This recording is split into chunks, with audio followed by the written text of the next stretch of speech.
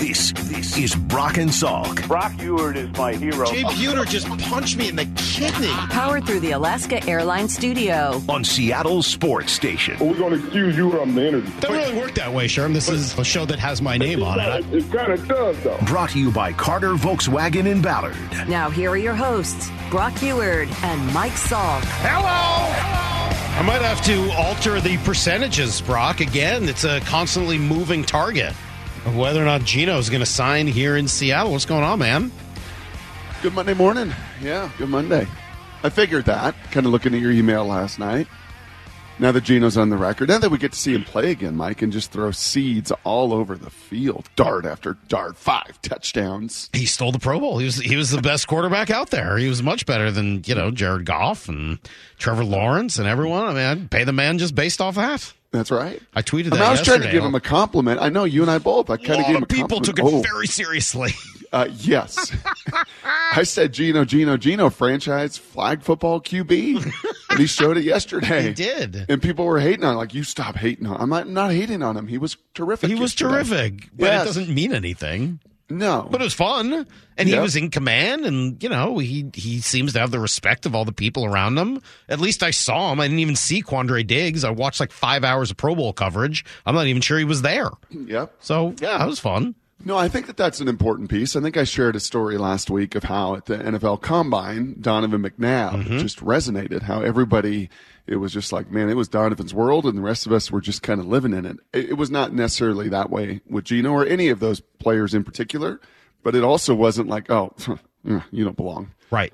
It wasn't like me at a Super Bowl golf thing, an event where Warren Sapp, I get introduced, there's all these players, and he says, who? Like, oh, thanks, Warren. Thanks. Appreciate that. Yeah, Appreciate that. Third stringer up in Seattle after my rookie year. Nice, yeah. thanks. Yeah, thanks, Warren. It wasn't like that. He definitely fit. He definitely belonged. And you said it. You could feel some of the respect from the players around him. I mean, it's also fantasy. It's also flag football. So the other best quarterback was Tyler Huntley. Right? I mean, Trevor Lawrence was the number 1 pick in the draft. No, so. I mean watching the guys out there. Oh, watching them play and throw it. Yeah. Tyler Huntley was the other guy who was like, oh, he looks really good out there. He's running around and like throwing off balance and stuff. Like that game was sort of made for him, which was kind of fun to watch. So, I'm not going to think too seriously about it, but I should play you the sound. This is Gino and what he had to say this weekend about his contract. Obviously, nothing about the Pro Bowl affects my percentage chance that he's going to sign. And last week I was at 35% and maybe even trending down. Where were you at by the end of last week? 45%? Oh, what was I? I was 50-50. You said you were, and I felt like it dropped. And then I nudged maybe up or down a little bit. It sounded like it was going down a little bit. Well, here's Gino. I would love to be in Seattle, man. I love Seattle. We have a great relationship, and I think we'll work things out. When it comes to like contracts, I think every player just wants to get paid his worth. And it's funny because like a great friend of mine tells me like no matter what check they write, it'll never be your worth. Because your worth isn't in money, is it in monetary things, and so you just want to be respected. Your contract just wants to say we respect you, we understand what you bring to the table, we understand the caliber player you are, and we appreciate you, and that's really all it comes down to. Well, Gino seems to think like it's going to get done, or at least he's saying so. You buy it? Mm-hmm. That's a very, very well done right there by Gino, and I don't even know how much that didn't feel rehearsed. Right, that felt genuine and authentic, which he's felt all season long, which as Maura said in our email last night as she put together so many of these cuts, it really is refreshing. Coming off Russ, where everything was certainly very, very scripted and very professional and in some ways, I mean, conniving sounds like a bad word, but it's premeditated, and there was a purpose to just about everything he said. Certainly in the off seasons, certainly when he went on the Dan Patrick Show about this time of year, and he was going to premeditate these conversations. That didn't feel like that at all. No, it felt pretty honest. But he also said, "Hey, I think something's going to get done." So that's got to at least get you back around 50%. I don't know that it tells me something will. I mean, they still need to make an offer that's going to be in the realm of where he wants it to be. But certainly it sounded a lot more positive than what we got last week or 2 weeks ago, right? With the, tweets about people lying and all that. I mean, this had a very different tone. So yes, it did. Why? It was almost warm and friendly but I would, and I understand the players, and I've heard this for 20-some years. I heard it both as a player. I've heard it covering these teams. Players think their contract is all about respect. Mm-hmm. Respect me. Respect my worth. Respect my value. Contracts, on the other side of it, when you're a non-player, you understand what they're all about. They're all about leverage. And, Marshawn Lynch was kind of the first player that maybe I ever saw that truly, out-leveraged the team. And it's on maybe one hand of how many guys could truly do that. I don't see how Geno does that. I don't see how he's got enough leverage to force them to the zone he wants to, which is why this still, to me, I couldn't go above 50%. But certainly hearing him speak that way, was definitely gets me up. Let's put me at 45% or so after this weekend. Here's a little bit more from Geno. Yes. He was asked if a team could get to a Super Bowl because of him. Yes, 100%. I haven't started for a long time, so this is my first year starting after a long time. This is only my third year being a starter in the NFL, so I'm actually a little young. I'm not young in age, but like as far as experience, I don't think I've reached my peak in play. I know that I'm just entering into my prime. I know that I can play another 10 years. I take care of my body. I eat right, sleep right, hit the weights. I study the right way. I know that I could be a lot better than I was this year. This year I, did a lot of great things, but I can be so much better. And that's kind of where my mindset is going to the offseason. It's like, man, I can't wait to attack this offseason, take care of the things I need to get better at. And then next season, I'll be 10 times better than I was this year. Yeah, he can get to a Super Bowl. I think there's this big misperception. Oh, you got to be Mahomes. You got to be the elite guys. Let's remember the last couple decades of who's gotten to Super Bowls. Rex Grossman started a Super Bowl. Jared Goff started a Super Bowl. Yeah, Brad Johnson and Trent Dilfer but the question, won Super Brock, Bowls. Was not can you get to a Super Bowl. It was can you be the reason you go to a Super Bowl as opposed to a team getting there in spite of you. Yeah, I would challenge that those teams all got there in spite of Rex Grossman or Jared Goff, or because many of those teams got there because their salaries were at a level, right? Right, but those guys weren't dragging their team to the Super Bowl the way Peyton Manning was or other. Yeah, come on. Rex Grossman was terrible.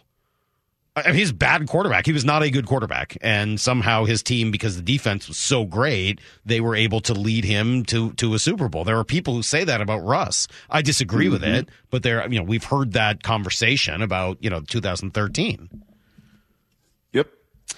Right. And then you could spin that right back around and go, for as good as Drew Brees ever was, as good as Aaron Rodgers ever was, as good as many of these, how many Super Bowls were they able to drag their teams to? How many, it's Tom Brady that got to 10 and just totally scarred or marred this, perception because he got to 10 and he won 7 and it just didn't happen.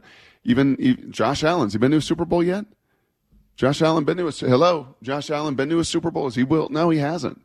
So I think that's a tough question, but I would, and I totally respect Geno's answer. Yeah, I can absolutely be the quarterback, get this team to a Super Bowl. And I think he can.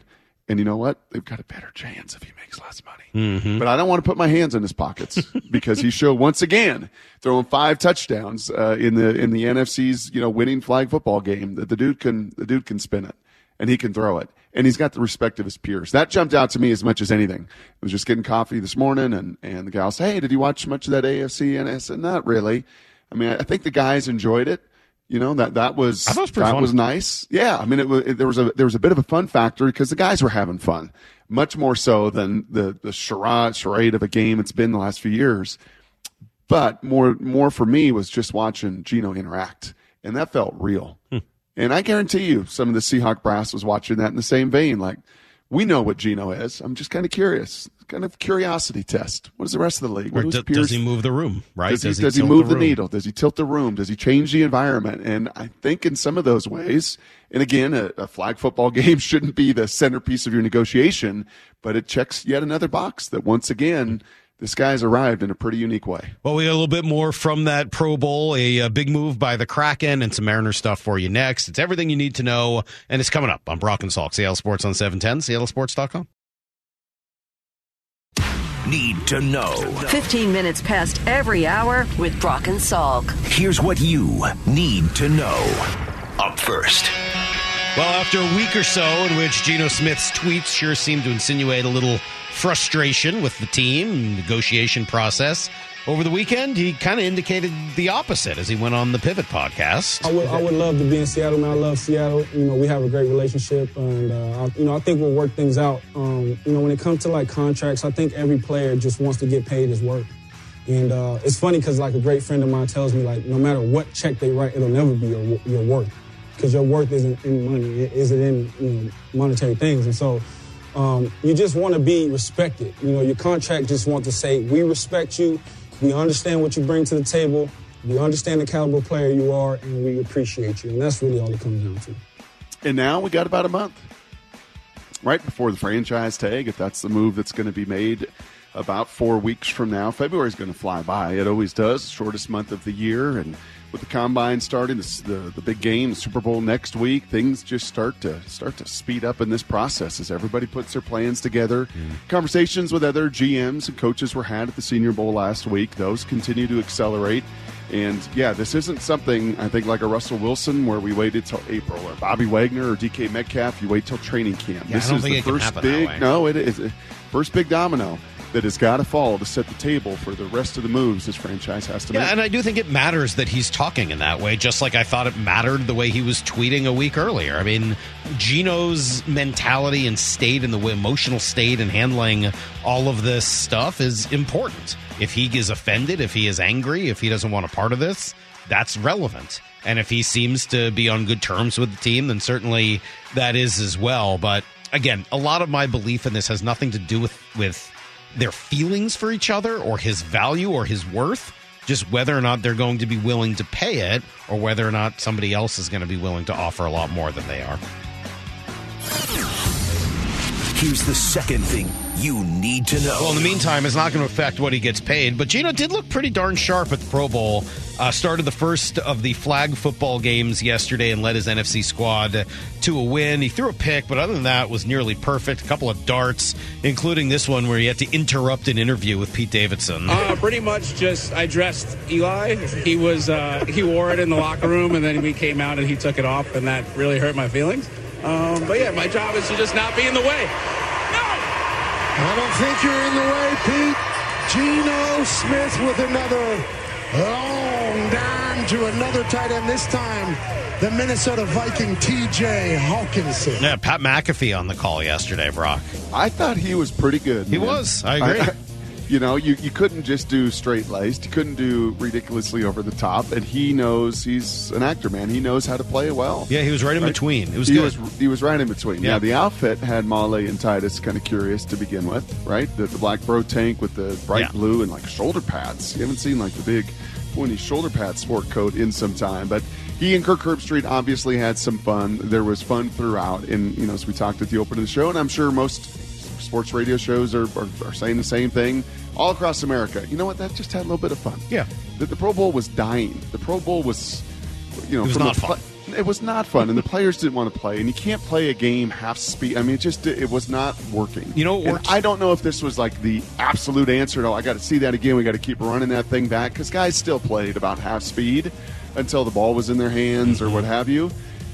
But at least they enjoyed being there, and that was a big deal. Well, and the biggest difference for me was they weren't wearing helmets. So you could see them.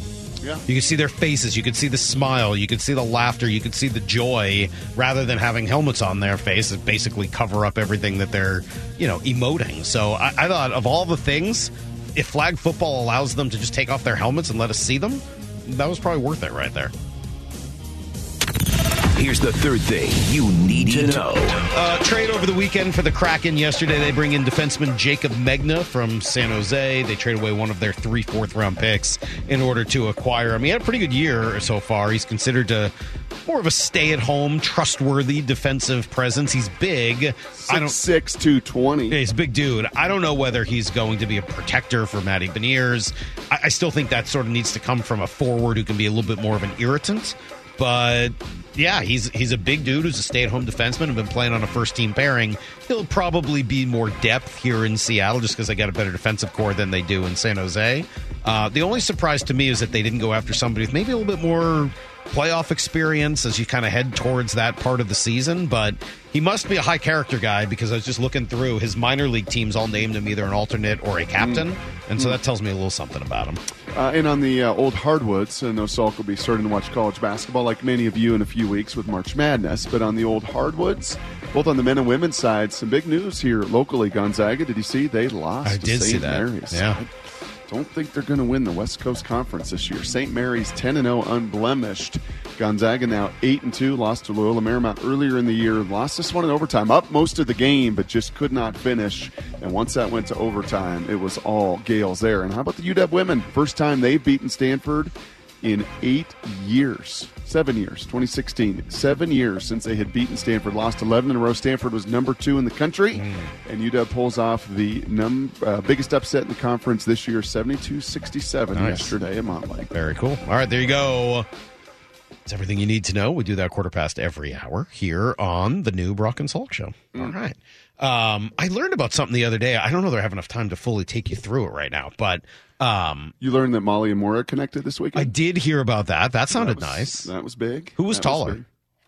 Molly had some heels on, which she normally doesn't wear. I have flats on. Yeah, so I think maybe Molly, just because trying to intimidate her, no doubt. Had a wonderful time at Dory Monson's service and celebration, and gosh, it was healing, and it was so great, Salk, to see so many of our friends.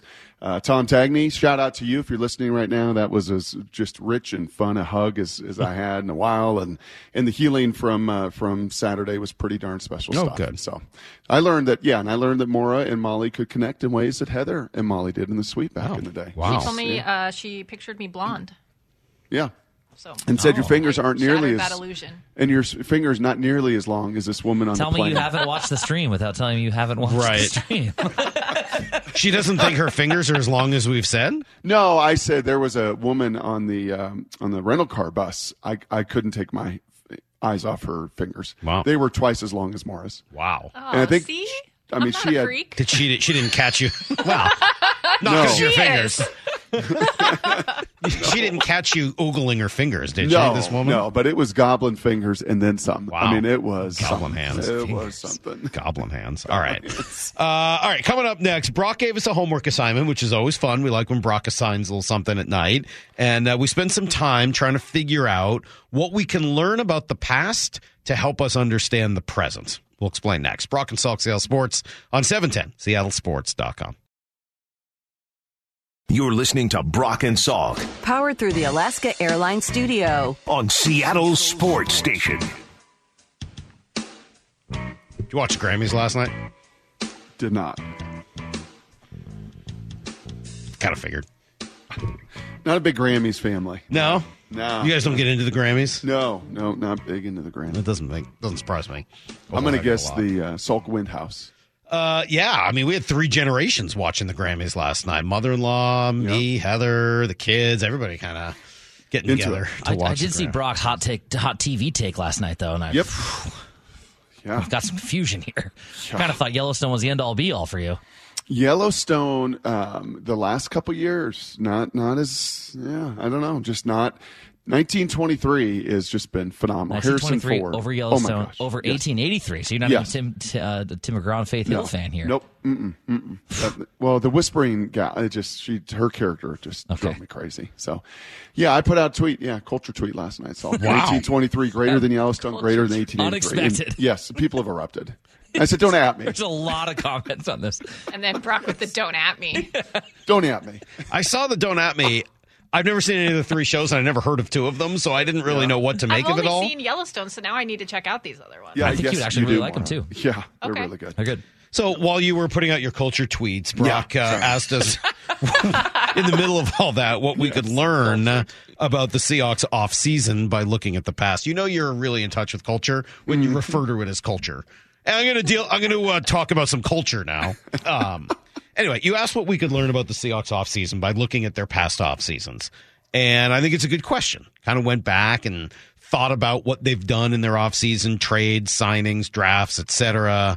Was there a place that you kind of ended up as you went searching through this? A little bit. I was kind of curious just from a trade standpoint. We know the names of the big trades, right? We remember you and I and Kyle sitting there at the gas station when the Jimmy Graham trade happened, like right around spring training. I think we were packing up our show and heading back, and we're just jumping around like crazy. Can you believe this? So that was early March, and some of them have been, late July, like in everything in between over the years with Jamal Adams and Percy Harvin and Sheldon Richardson and Dwayne Brown, and that one was even in season. So, you said last week a term that I liked, and that is dry powder.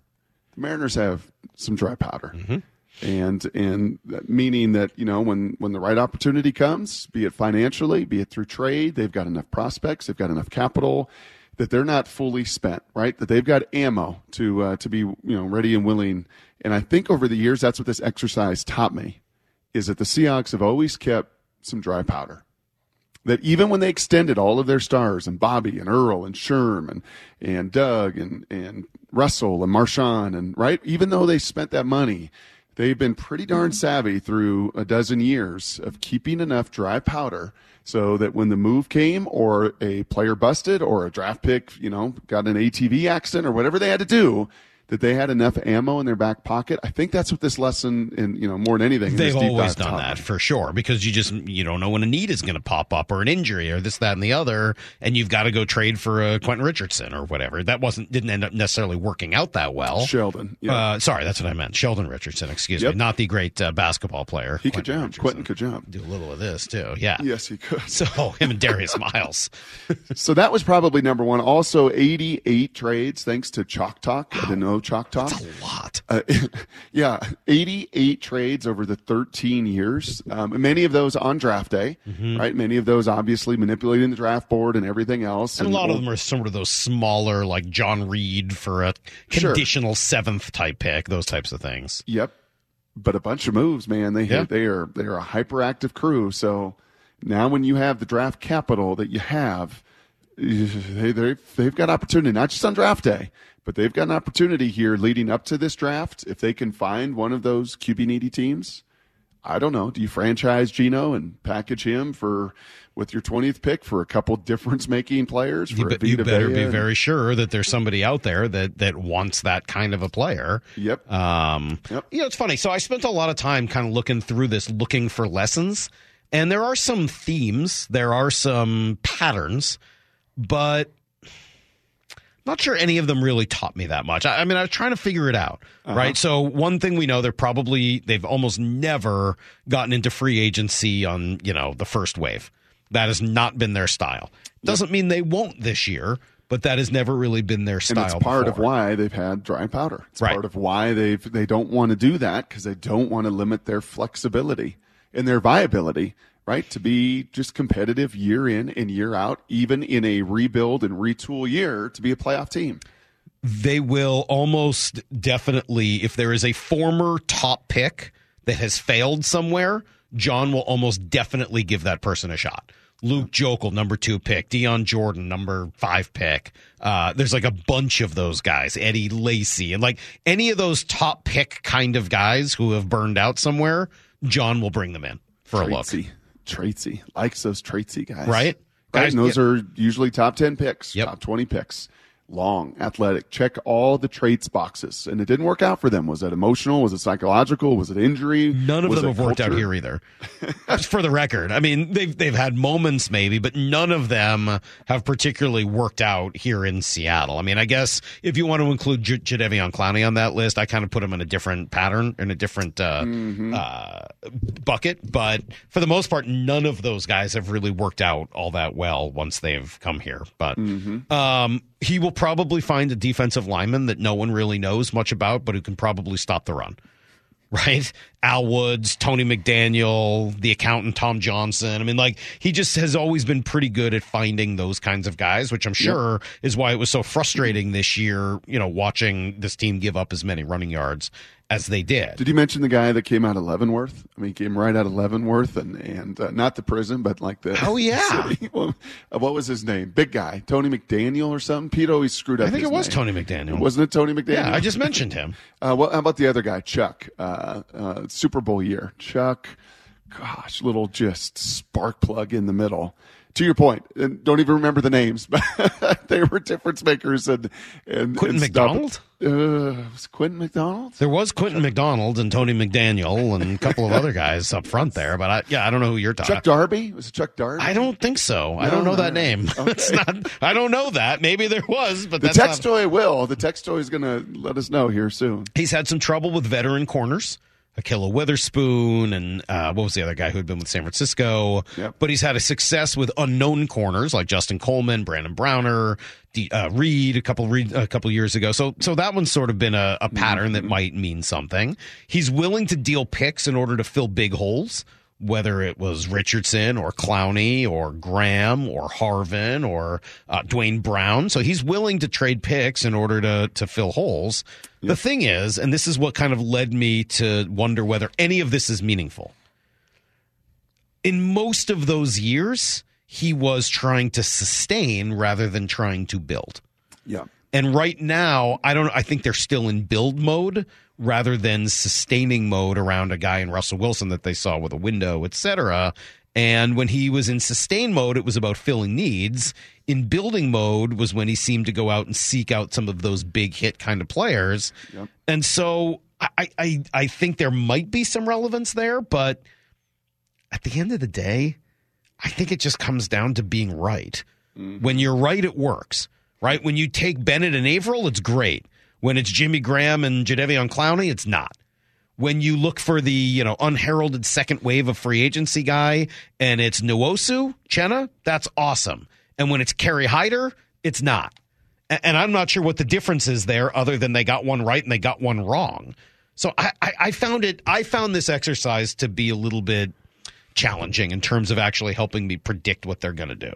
Our boy Howdy, our friend boy Howdy, would always remind us and would be frustrated and would walk in, shoulders back, all cocksure, and knowing everything that these organizations in our town did wrong.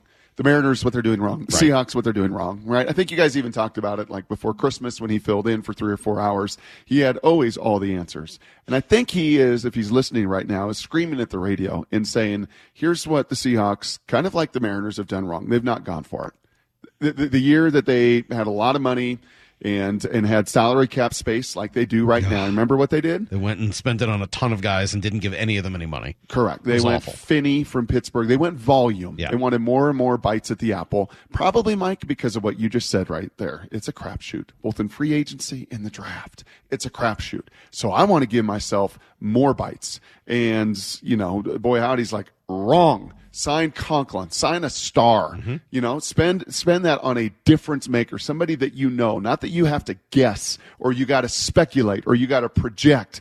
Get the guy that's been there and done it. Well, you know what? They did that, and they gave up 2 first-rounders for a star in Jamal Adams. And for 3 years, he's been largely, unfortunately, a non-factor for you. So even if you go that route, right, and say, we do have to spend on the first wave, and if you do have this cap space and go get a difference maker, that difference maker, like Jamal, may fall flat on his face too. You've got to get it right. But I think what Howdy would say if he were here, and I think I'd probably agree with him, is if you're going to make that kind of trade, it's got to be at the right position. You can't give up that much for safety. If you're going to do it, you got to do it on the defensive line or somewhere like that. But I'll tell you what, I think safeties are important. If Jamal Adams had worked out and been the player they wanted him to be, we wouldn't be criticizing it at all.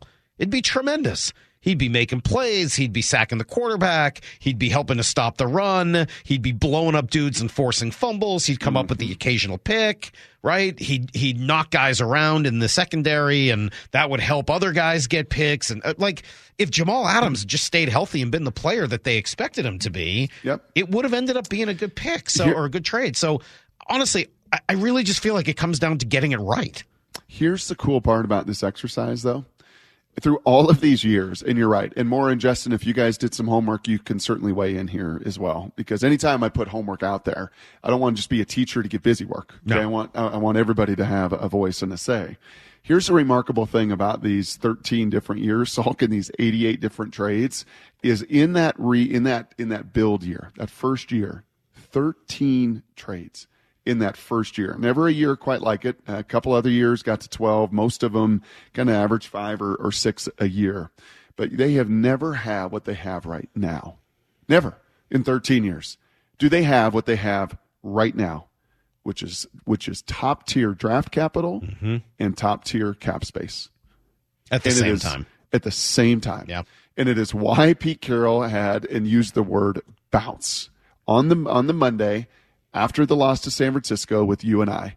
Right? We could feel him. He was almost bouncy in his seat. That was unlike any other Monday after the season ended. There were some Mondays where he tried to sell us that they've got a lot more than any of us know, right? That they believe in their people a lot more than any of us know, that they're right on the cusp. But, they tried to sell that narrative a bunch. I can't remember a Monday where he was, A, he said we've immediately bounced, and B, had the kind of energy because he knows what they've got available in these 2 or 3 months is something they've not had in the history of this exercise. Yeah. Would you agree with that? Yeah, I would. They've never had that. When he first got here, he had draft capital, but I don't remember that they had much in the way of cap space. And since then, they've never really had draft capital. Nope. And they've had cap space a couple times and kind of not done much with it, unfortunately. But no, I think it's a really good point. This is the best offseason position they've ever been in. But they got to figure out the quarterback thing first, because in all those other off seasons, they knew at least what they were doing at the most important position on the field. And Russell, for most of those years, was a really good to great player. So yeah, that's the trade-off they're in right now. Still got to figure out Geno first. Yep. But it sure makes the rest of it a whole lot more interesting. And we'll talk to Louis Riddick coming up at 8:30 this morning, a little bit about what he saw at the Senior Bowl and what the Seahawks should be looking at in terms of their draft picks. But yeah, no, that's a good point. Yeah. Maura, Justin, anything to add? One of mine, just a small one, was stop falling in love with speed over durability at the wide receiver spot. Like Philip Dorsett, Marquise Goodwin, D. Eskridge. Let's just find a durable potential third wide receiver. Somebody who actually plays. Yeah, that position has been boom or bust. I mean, I think a few of them have, and he mentioned corner as well, but sheesh, even from draft picks, right? Even the Chris Harpers and guys that they've drafted in the third round, it has been DK Metcalf, Tyler Lockett, Doug Baldwin, boom, boom, boom. And there have been just a tremendous amount of busts there as well. Don't you think that's true of every Probably. team? That came out of my mouth. That position is just sort of one of those spots where guys boom or bust. Every team except the Steelers. All their guys seem to hit. For a long time, yeah. They have had some pretty good luck there. There's no doubt. But the Bengals. I do think that's one of those positions where they're volatile. It's difficult to project because they're so dependent on the quarterback getting them the ball. So you're not entirely sure who was really responsible for some of the success that you would find in college. Yep. So, yeah. All right. Good stuff. Little good homework. Nice job, everybody. Everybody gets an A. It's the way we work now. No, that's not how we work. Everybody gets an A. Yep, that's it's the way the grading systems are now in this country. So, nice job, everybody. Everybody gets an A, and the rest of us will do Blue 88. This is Brock and Salk's Blue 88. Blue 88! Blue 88! We take you to the field as Brock Ewert breaks down 3 football questions as only he can. Now here's your hosts, Brock Ewert and Mike Salk. Well, Brock, Maura told us earlier that Jake Haener kind of stole the show at the Senior Bowl. Was he QB1 there?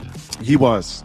I mean, he was clearly QB1. He was game MVP, which was not a surprise to those that were down there that watched the body of work over the course of the week. This was not a Justin Herbert Senior Bowl. This was not a top-tier Senior Bowl. The top guys were not there. C.J. Stroud is an underclassman. Bryce Young is an underclassman.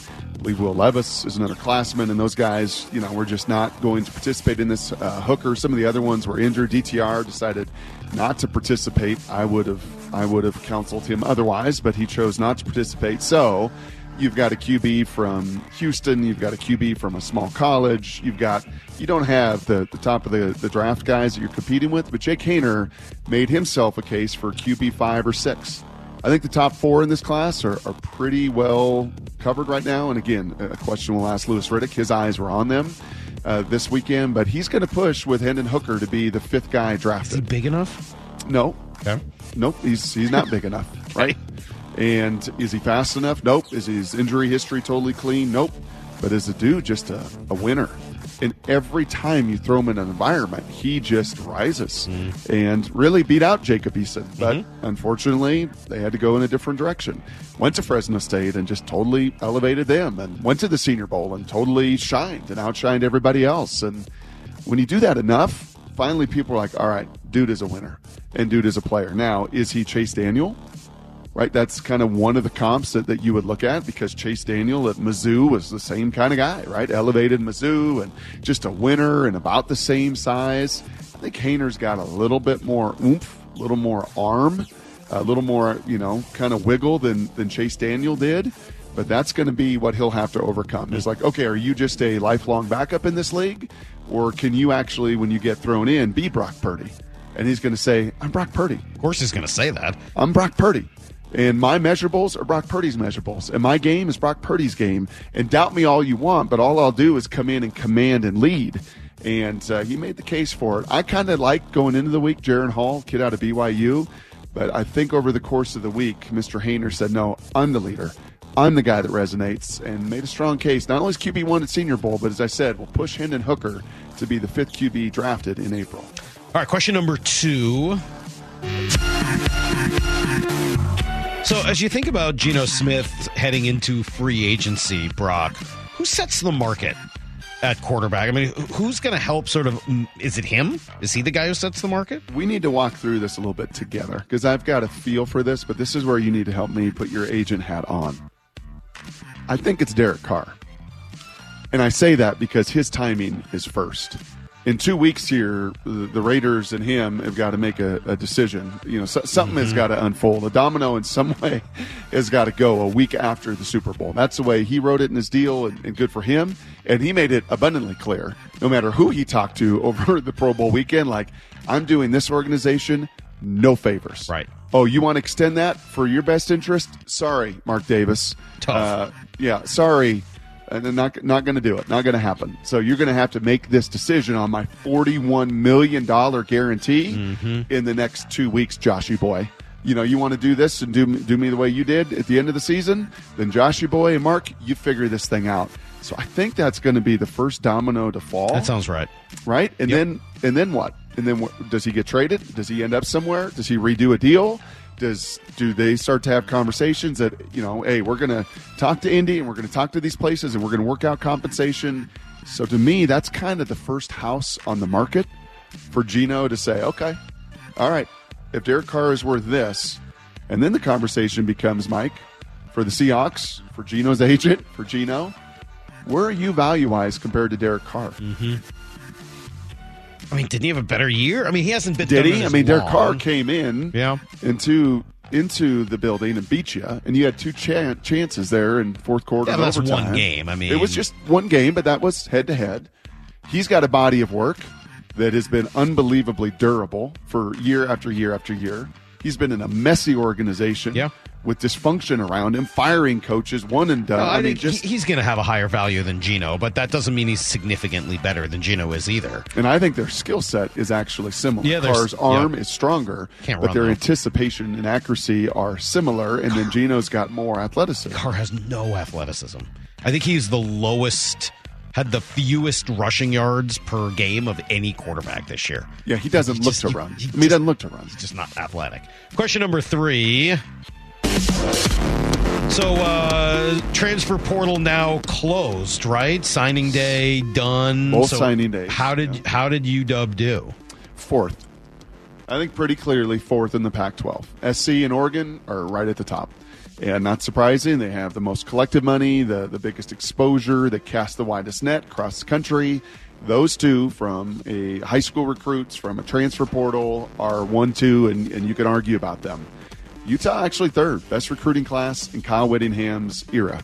That whole priming the pump that you used to make fun of me with, as far as Chris Peterson and getting to a playoff game and going to pay dividends. I didn't make fun of you. Well, you kind of did. I just wondered why it didn't work for him. Well, because Kyle Whittingham stayed there for 20-some years, and now that sucker is going, and now that they've been in the Rose Bowl back-to-back years and had that kind of exposure, Utah put together probably just a tick above the UW. And then, or you could argue and say, with everybody coming back to the UW, it's UW's probably third. Mm-hmm. There's probably with Rome and Jalen and Penix all coming back. Utah did lose some of their people. So they're right there. They're right near the medal stand, which is where if you're Kalen DeBoer, you got to be. Right? You got to be. If you want to be in the 12-team playoff and you want to compete for championships, you've got to believe that your coaching, your staff continuity, and your development will overcome some of the top-tier Oregon, USC recruits and talent and speed. But you can't be 6th or 7th in that race. No. You got to be right next to them, and they in Utah ended up being so. Very good. All right, there you go. That is today's Blue 88. 3 good football questions for Brock every morning at 7:45, and usually leads some great conversation and learn a little something about the game. So good stuff. Did you watch the Senior Bowl? I did not watch the actual Senior Bowl. Just practice. I watched a bunch of the practice. The Senior Bowl is just, doesn't do much for me. No, I know a lot of people get into it, and it's pretty physical. It's unlike the it's unlike the Pro Bowl. Guys get after it. It's kind of a defensive grind, right? It's a line of scrimmage grind, right? It's those big guys that want to show their way and finish through the whistle, and every one of their agents are saying, "Hey, man, you got to be big, bad, and tough. Like today is the day." Isn't this where Ray told us to get into that big fight and stuff, yes, right? Yes, and it was a pretty physical week. Yeah. There were a lot of first and second rounders at the line of scrimmage, O-line, D-line, that did participate in the Senior Bowl. Maybe not running backs, receivers, and QBs, but O-line and D-line. Yeah, and it was a pretty physical affair. Sort of their jam. Yeah. All right. Good stuff. Let's see. Coming up here, as I said, we'll talk to Louis Riddick and get a little bit more on the Senior Bowl, and then specifically on what the Seahawks should do. He's been very right, as he will. He's carrying some grudges now. Like if anybody's ever doubted Louis Riddick, he remembers. So, yes. Receipts. He's not got grudges. Them. I know. Receipts. He's got all of them. But he's going to join. I love culturally, Louis. that's how you say it. Like I know culture. Thank you. You're a culture guy. So in today's culture, you say receipts. Okay. You don't say grudges. Great to hear. Yes, you're a real culture guy. So we'll talk to him coming up at 8:30. Before we get there, speaking of expectations, I got 4 or 5 things I expect to happen once we get down to spring training and beyond. We'll get through it next. Brock and Salk, Sales Sports on 710, salesports.com.